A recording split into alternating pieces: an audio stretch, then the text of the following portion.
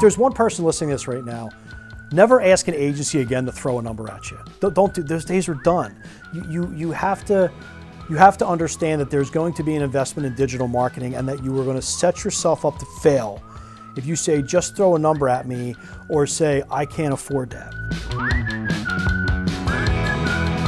Hello everyone, welcome to Building a Better CAC by Commexis, a podcast dedicated to connecting the space between your revenue goals and sales and marketing initiatives. I'm Matthew McGordy, the social media content producer here at Commexis. I am Len Ward, the managing partner at Commexis. So today we're continuing our look into the 7 questions of the 3 to 1 in 18 process by Commexis. As a refresher, again, these questions are questions we ask our would-be clients first before we can truly begin helping them see marketing differently. Last episode, we discussed the 3rd and 4th questions, focusing on the lifetime value of a customer and the lifetime value ratio of a customer. And today we're going to be focused on question 5. What is my investment in digital marketing? So Len, you've talked a lot in the past on different podcasts we've done, different videos to the team in general, about some common misunderstandings for digital marketing investment. Can you sort of talk about that now? So the digital marketing investment, when you're looking at your customer acquisition costs, digital marketing is what would be labeled under the paid media. The reality of the situation is you're almost even going to call it just paid digital anymore. So it's identifying within your customer acquisition costs what that number needs to be. And the number is predicated on 2 things. Number one, you want to do a sales funnel audit. So you want to take a look at what your current sales funnel is. If you're a company that enjoys really good referrals, if you're a company that enjoys repeat customers, then you may not necessarily need to live directly in the consideration and purchase stage. If you're a newer company and you're looking to generate sales right now, you're looking to get going now, well then you're going to need to start working on the purchase phase or the consideration phase. And we'll touch on the buyer's journey stuff again tomorrow, next episode. But that would predicate where you now have to start looking at Google AdWords and so forth, because you need to get some sales at that point. So again, customer acquisition cost, digital marketing goes within the customer acquisition cost. The first step, again, is auditing your sales funnel. Where do I need to fill my sales funnel up? And the second thing is the current bidding environment on Facebook and Google. You could even say Twitter, you could say Snapchat and so forth.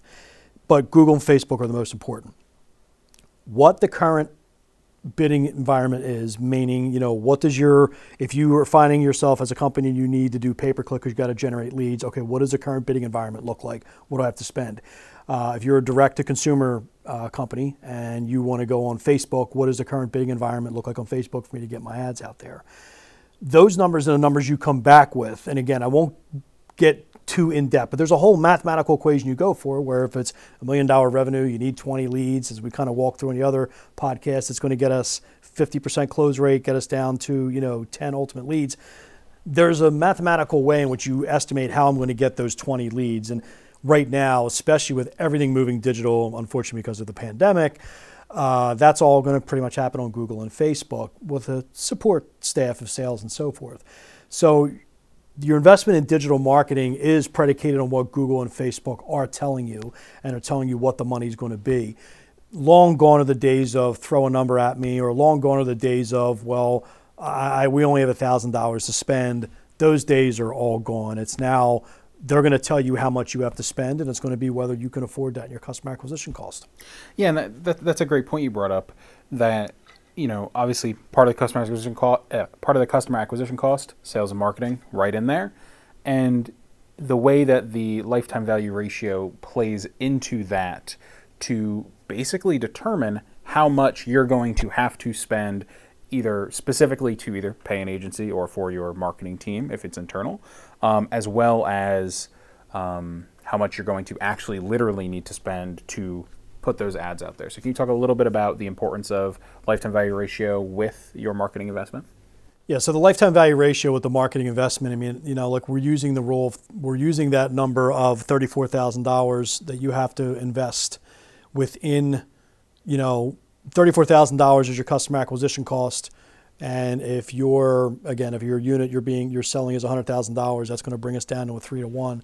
So is the question you're asking about the $34,000? I guess the question is, how much of, in our example, $34,000, how much of that needs to be dedicated specifically to digital marketing initiatives? again, I think that's 100% predicated on exactly where your funnel is, what your sales funnel is. Again, if you're looking at the sales funnel and it's totally empty, you're going to need to do a little awareness. You're going to need to do, then you're going to have to couple that with consideration. If you have past clients, you're going to have to maybe start looking at retention. And if you really have to kind of pay the bills, you need to get stuff going, then you have to start living in the purchase phase, which again, puts you squarely at Google AdWords, which is not going to play nice with your customer acquisition costs. Google AdWords is going to blow your customer acquisition costs out the window, which if you realize this is what I have to do, then it is the whole larger conversation of, do I have to lay off people? Do I have to raise the prices on my products? Do I have to get a smaller office? People may say, well, that's crazy. You're saying get a smaller office or lay off people or raise the prices of my products just because of what Google and Facebook are telling me? Yes. Google and Facebook, people get so concerned. They're like, well, it's my privacy and it's this and it's that, and that's what bothers me. What should bother you about Google and Facebook is not about your privacy. The minute you bought your phone and turned the on button on, your privacy went out the window. Let's call it the way it is. What should concern you about Google and Facebook is that they're now controlling your customer acquisition costs, which inadvertently is going to control how you hire people and is going to control the margins of your company, which is a game changer. Never in the history of business has the New York Times or ABC or anything, when you were advertising back in the traditional days, controlled your business the way it did now. Because while the New York Times and ABC had their own viewership, and I'm jogging my memory or showing my age, the reality of it, we're at a situation right now where everybody is on Facebook and Google. You can't say, well, not my client. Well, yeah, they are. Everybody's on there. And when everybody's on there, Google and Facebook are looking at you saying, you want to come through the gates, you got to pay me. It ain't that hard. And we're not even telling you once you go through the gates, it's going to be that easy for you. It's going to even cost you more money. So when you start embracing that and understanding that, at that point, you're now going to make better and different business decisions on who am I going to hire? Do I need an agency to run this? Should I hire internally? Do I really need that office? And I know I keep touching on that, but sales and marketing and the role that digital marketing plays within there is so critically important for you to understanding this rapidly changing environment. So hopefully that answered your question, but that's why we are where we are. Yeah, absolutely. I think that answered it perfectly. Before we close the episode, do you have any final things you want to mention about investments in digital marketing? I think the number one thing in digital marketing is before you say, I don't want to invest in digital marketing, or if there's one person listening to this right now, never ask an agency again to throw a number at you. Don't do. Those days are done.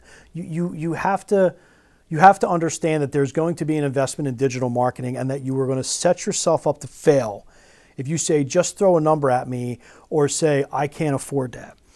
If you're going to say, just throw a number at me, you're going to probably have smart digital agencies walk away from you. If you say, I can't afford that, then take a step back and ask yourself, what can I do within my operating margins to get the money allocated over to digital marketing? Because that is where you are right now. It's kind of all I really got to say. Yeah, and can you touch on how how our process can help somebody determine what their digital marketing, just very briefly, because I think you touched on something great, which is if you are going through this process with us, we're not going to throw a number at you. We are going to figure out exactly the number you need to hit your revenue goal, ideally to hit the 3-to-1 lifetime value ratio, depending on obviously where your business is and in terms of growth and things like that. So you can just touch on that very briefly. Yeah, so our process, I think that the number one thing our process does, you couldn't have said it, or I couldn't have said any better than what you just said, is that our process generally does show you what you have to spend in digital marketing. We do a full funnel audit. We identify exactly what you need. We also understand your operating margins. We also understand your gross margins. And then we come back to you and say, okay, these are the numbers you have to invest in digital marketing. And if you think, and there's a couple ways to look at it. We can look at it as an investment. You're going to lose money, but you're going to do it. If you come back to me and say, I can't really change my operating margins, so I can't do an investment, I can do different types of money. At that point, what our process will do is recalibrate your revenue goal, or it may recalibrate and say, okay, well, from a digital market perspective, we're going to sell this product because you can get your money back here. And lastly, we may say, hey, maybe you don't have this global opportunity because you don't have the money, so why don't we maybe start looking at a geolocation where we can sell it? Just because Google and Facebook tell you got to spend hundreds of thousands of dollars doesn't necessarily mean you have to. I don't want to talk out of both sides of the mouth. if you realize that you can't compete with the money they're telling you to go after, then you just step back and recalibrate your revenue goals. You recalibrate where you're going to be marketing the product. So our process will help you walk through that and say, this is the proper way I can grow with the money I have. Yeah, this is kind of, I think this question and this step, in quotes, is kind of the culmination of all of the other things that we've asked about. Your revenue target, your customer acquisition cost, the lifetime value and the lifetime value ratio sort of come together in that there's no guessing anymore. It's this, and if this doesn't work, we got to go back to the books. We got to retool some things so that we can do our best to make it work, to make sure that you're hitting real actionable goals.